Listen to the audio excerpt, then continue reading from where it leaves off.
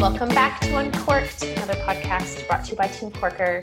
I am so excited to be joined today by Erin, the founder of Raw Beauty Talks, for a raw and real conversation. Erin was recently at Reform, which was hosted in Squamish, BC.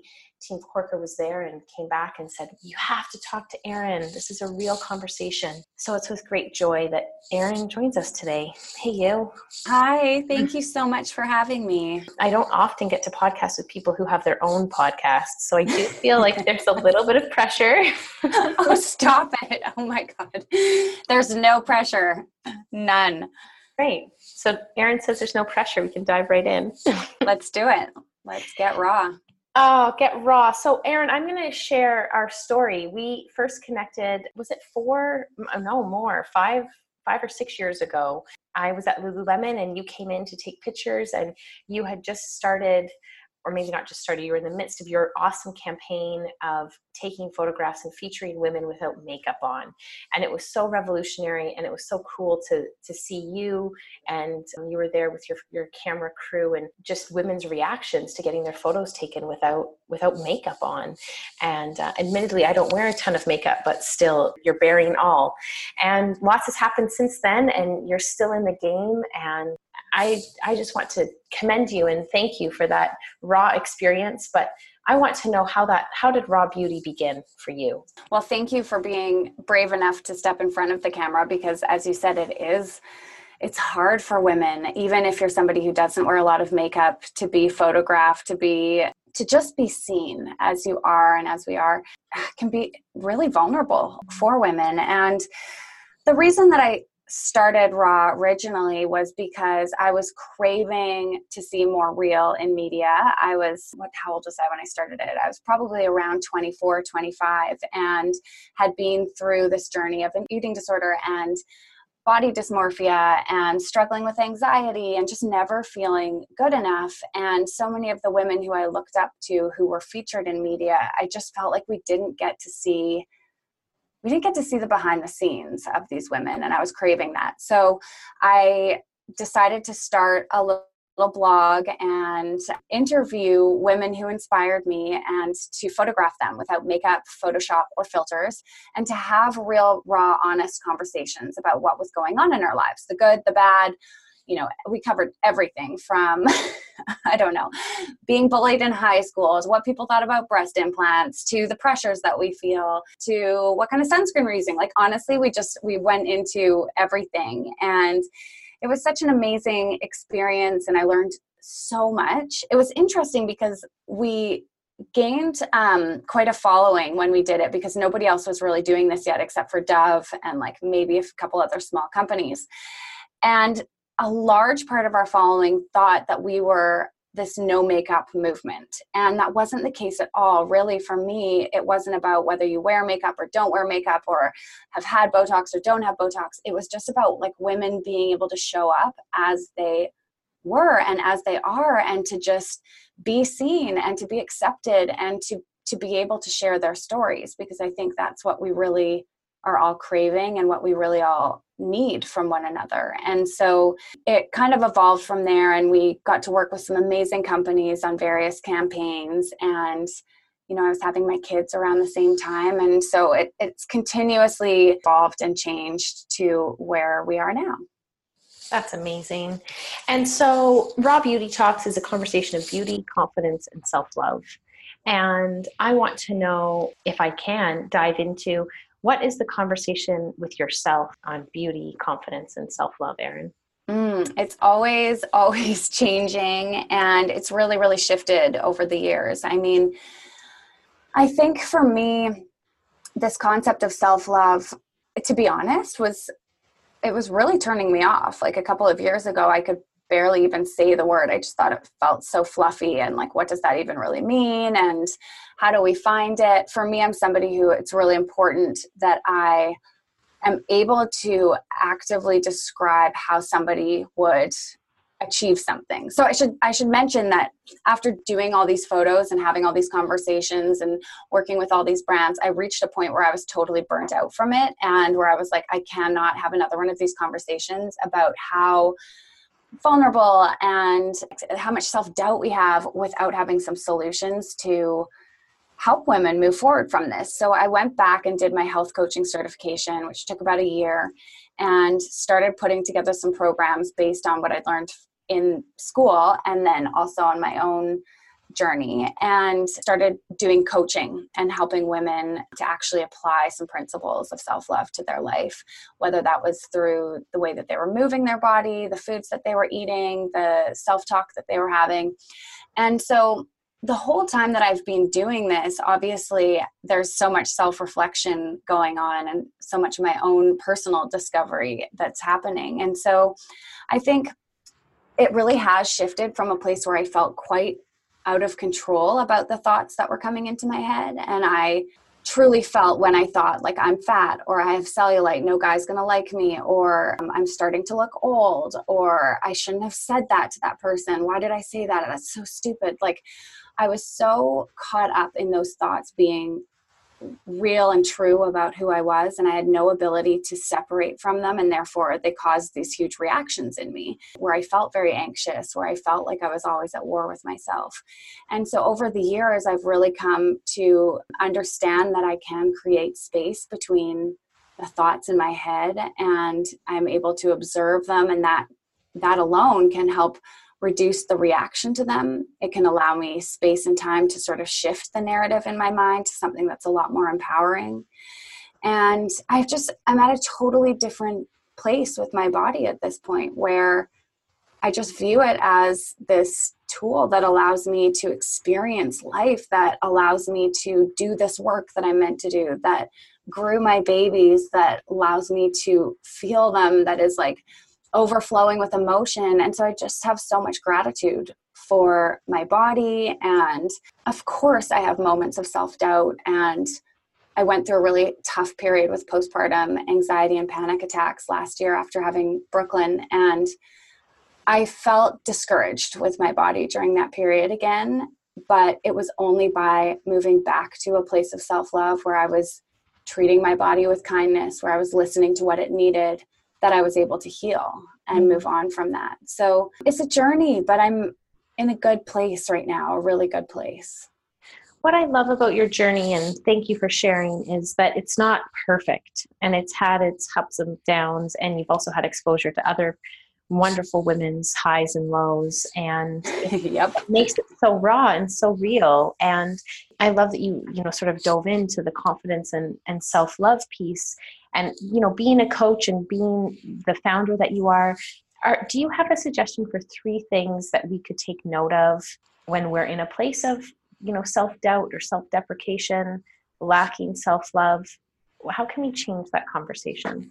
Yes, absolutely. So I feel like with self-love in particular, we look at it almost as this emotion that we're waiting to feel. It's like the same as this idea that we have in regards to falling in love, that one day we'll just wake up and we'll feel this overwhelming love for our partner or for somebody in our life, and that overwhelming feeling of love or lust will just stick around forever. When the reality is that with any kind of love in a friendship, love in a partnership, love in it for ourselves, we have to work at it. We have to pay attention to it and nurture it and grow it. And so when it comes to self-love, I like to look at it more as a verb or an action that we take towards ourselves versus just some emotion that we're sitting around waiting to feel. Because if we look at it as an emotion that we're waiting to feel, we're waking up every morning hoping to look in the mirror and like what we see. Right. If we look at it as a verb or an action, it becomes a lot more empowering. It becomes something that we have control over. So looking at self-love as a verb or an action, one of the ways that we can really break that down or make it into a tangible tool is to use what I call the 3 C's of self-love. So the 3 C's of self-love are curiosity, compassion, and commitment to self. So curiosity is staying really curious about the individual that you are. the unique individual that you are. So really learning about yourself, what works for your body and what doesn't work for your body. Are there certain foods, even if they're considered healthy by media and health experts, that don't work with your body? So for me, chickpeas, kale, they like cause severe stomach pain and gas. So it's not really working with my body, even though everyone's saying that I should eat these things. With movement, are there certain types of movement that really make you feel energized, that make you feel joy, where you're like wanting and craving to do them? And you can do this in any aspect of your life. Are there people that make you feel good? Are there jobs that make you feel good? Are you an introvert or an extrovert? So it's really the practice of getting very curious about who you are, what works with your body, mind, and soul, and then allowing space and time for that in your schedule and in your routine. The second C, which is compassion, is staying compassionate as you discover these things about yourself, being gentle with yourself, and being accepting of the fact that this is the individual that you are, and really, honoring and nurturing and being gentle with that individual. And so that can look like anything from simply carving out space and time in your schedule for the things that you love, to really monitoring that self-talk that's happening. So if you notice that you're like, oh my God, why? Here's another example for me. I am somebody who is introverted. I also love spending time with friends. But for example, if I go away on a girls' trip, I have to have some alone time. Otherwise, I come home and feel so exhausted. This was a hard one for me because I feel like all of my other friends are so extroverted. They could literally hang out with each other all the time. And it has nothing to do with my feelings for them. It's just, I have to have some downtime and some alone time to recharge. And so now when we go away, I have to create that space and time for myself. And I could beat myself up about that, or I can just be gentle and be like, that's who I am, and that's totally okay. And everybody's different. And so it's being compassionate about yourself. And the third is commitment to self. So as you make these discoveries, as you're compassionate to yourself, really staying committed to honoring that individual that you are. And I find the more that we do that, the more that we create space for that individual, the more life starts to flow. All of a sudden work starts feeling better, and your friendships start feeling better, and life just, it's like you're flowing downstream. You're not swimming upstream anymore. And it's like gold. So yeah. I like it. 3 C's: curiosity, compassion, and commitment. And yeah, I mean, it's in its rawest form, no pun intended. Those are simple things. And those are 3 things we can come back to all the time, every day, in any moment in time. And that, I think, is a really beautiful thing. Awesome. I guess in the same vein, I want to dig in and hear from you, your thoughts, the beauty, health, and wellness in the real world. Can you share with us some of the ugly side? Like, what is the toxic world that we might not know about? What are the products that we should totally be staying away from? What's not real and raw right now in the beauty and wellness space? I feel like there's no one better than you to tell us about the ugly side. Yeah, I mean, the thing with the beauty industry is that it's highly unregulated. So in Canada, it's Canada Health that regulates it. It's a little bit better than the US. The US, it's the FDA, which is the Food Drug Association. And essentially, there isn't really a governing body that is examining all of the ingredients that are in the products that we're using. And so companies are using things that studies are starting to show are really toxic to our bodies. And honestly, it's essentially the cosmetic industry that governs itself. So the different organizations that are producing these products, that get to decide whether stuff stays on the shelf or whether it doesn't.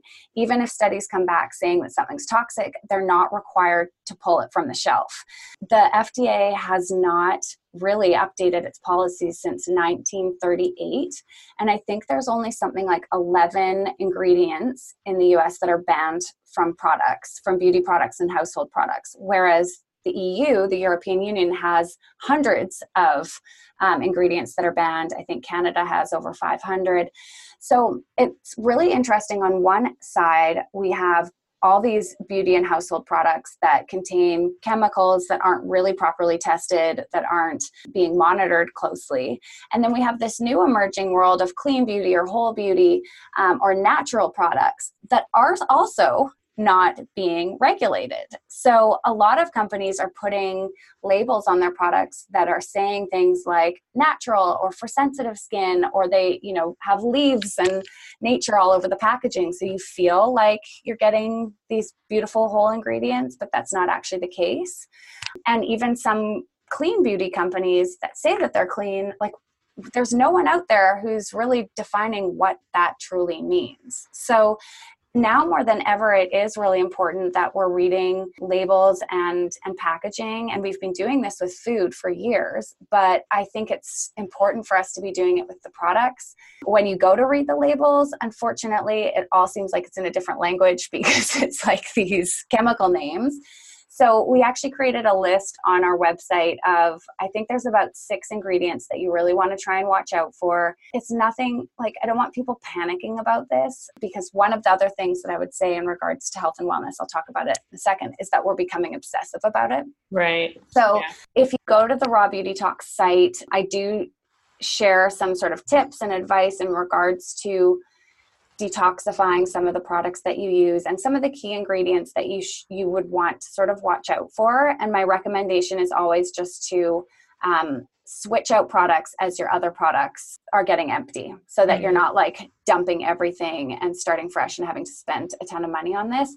When a product is done, then do a little research to find a new one that is a good fit for you. And then the second thing I wanted to say in regards to health and wellness is that because it's being talked about so much right now, and there's so many options for people, and there's so many health experts who are sharing their advice, I think it's easy for us to almost get stressed out about our health routine and about staying healthy. Well and Good, which is one of my favorite online sites, they said one of the top trends in 2019 is performative wellness, meaning that we're really aiming to not get so stressed out about health and wellness, that it should be adding to our life, not adding to our to-do list, essentially. Right. So, yeah, I mean, in health and wellness, my personal thought is to always encourage people to go back to what feels right for your body, what's feeling good, and noticing and tuning into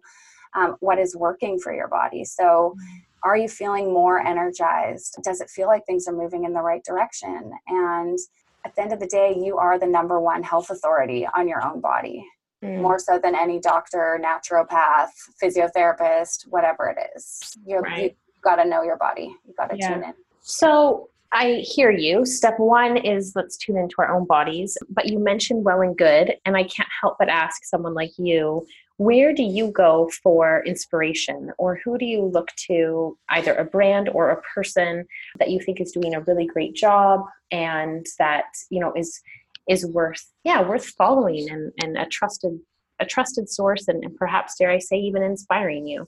Yeah. Oh my gosh. There are so many women and organizations out there that are inspiring me. And so many of them I'm lucky that I get to talk with them on our own podcast and really go behind the scenes with them about what health and wellness look like for them, which is, it's like, I feel like I have the best job in the world.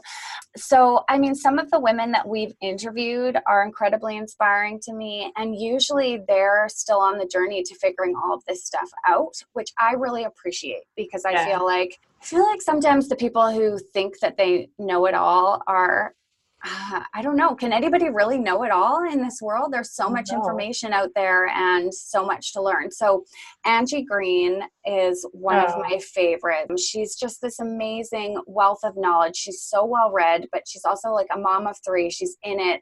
She talks a lot about anxiety and depression and, eating whole food. She's just a wonderful human.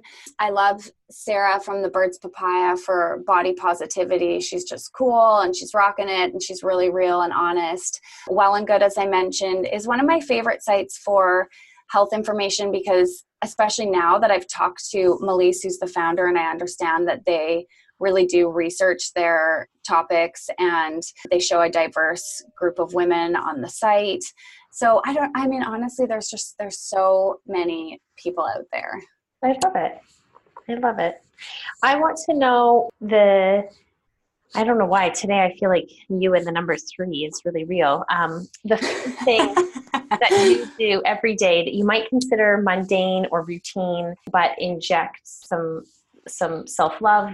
How do you inject curiosity and compassion? The 3 things that the founder of Raw Beauty Talks does to keep it real and raw.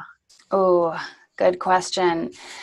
Okay, so the first one that I've really shifted is my nighttime routine. I used to hate getting ready for bed because I would literally work until my eyes were closing. And then I was like, oh, I don't want to wash off my makeup and brush my teeth. That's so annoying. And I've really shifted that to becoming this ritual. This sounds so cheesy, but of honoring myself and my body and just taking some deep breaths. So the way that I do that, and I've almost turned it into a meditation or a mindfulness experience, and just, really tuning into all 5 senses as I go through my, like, washing my face and brushing my teeth and having a bit of water before bed. The other thing that I've started doing is trying to read fiction before falling asleep. I'm like obsessed with self-help books, and obviously this is the stuff that I teach as well. So I used to always read that kind of book before bed, and it would get my wheels turning. So now I'm reading fiction, which I remember saying at some point, quote unquote, like, why would I waste my time reading fiction? What am I going to learn from that? Like, it's not really adding anything to my life. And now I see that it's adding something by just allowing my brain to shut off a little bit, to tune out for a second. And then the other thing that is sort of mundane, honestly, is like the kids' bedtime routine. Any parent who's listening will know that sometimes that can feel like, okay, here we go. We've got like an hour and a half. We're doing bath time. We're doing story time. We're doing like bathroom. We're getting another cup of water. We're doing da-da-da. And it can get easy to get frustrated in that moment, but really just trying to slow it down and recognize that that whole process is a period of time that I get to spend with them, and that, it can go one of 2 ways. It can either be super stressful, or we can just like sink into it and really get to enjoy that time with them. Amazing.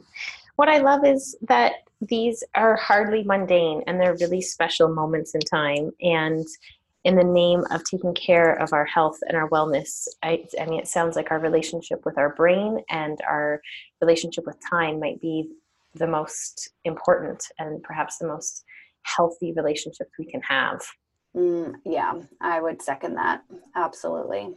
Oh gosh. So some more breaths, maybe some more coffee, but definitely brushing our teeth before we go to bed. You know what? The funny thing is, I don't even drink coffee normally. And I do have Earl Grey tea as my sort of semi-caffeinated drink of choice, but I'm having a coffee right now. And it was just one of those days. I like it. Great. No judgment. All love. Caffeine conversations. Yes. Erin, our last question on the podcast that I love to ask everyone is, what is currently making your heart beat faster? That is a great question. 2 things pop into mind. One is these beautiful conversations that I'm getting to have with women, and where we really get to go deep. It's not these surface level conversations, but it's like right to the heart and soul of who these individuals are. So those conversations that we're having on the podcast are definitely making the heart beat faster. And then slow living. I mean, I can hardly believe that's coming out of my mouth, because that's like the opposite of the essence of who I've been for 34 years. But now more than ever, I'm really embracing, craving, and making room for life to just be a little bit slower. Amazing. And you've recently moved to the mountain town of Whistler, British Columbia. I mean, I don't know if it's really slow living when you're with the adrenaline junkies of that mountain, but I think the rest of the time you probably slow, right? Yes, no, and it is just it's a different pace. I mean, I don't even think, like, with a 1.5 and a 3.5-year-old that it is slow living that I'm talking about, but it's like just a little bit more space, just a little less in the calendar, and just a little bit more focused on the things that I really truly value. So amazing. Yeah. Oh. Well, Erin, we must wrap. That's it. I really appreciate your time, and we'll make sure to include in the show notes below links to your podcast and your site and resources. May we all just slow down and take our raw beauty never ever for granted. Thank you so much for having me on today. It was such a pleasure to chat with you.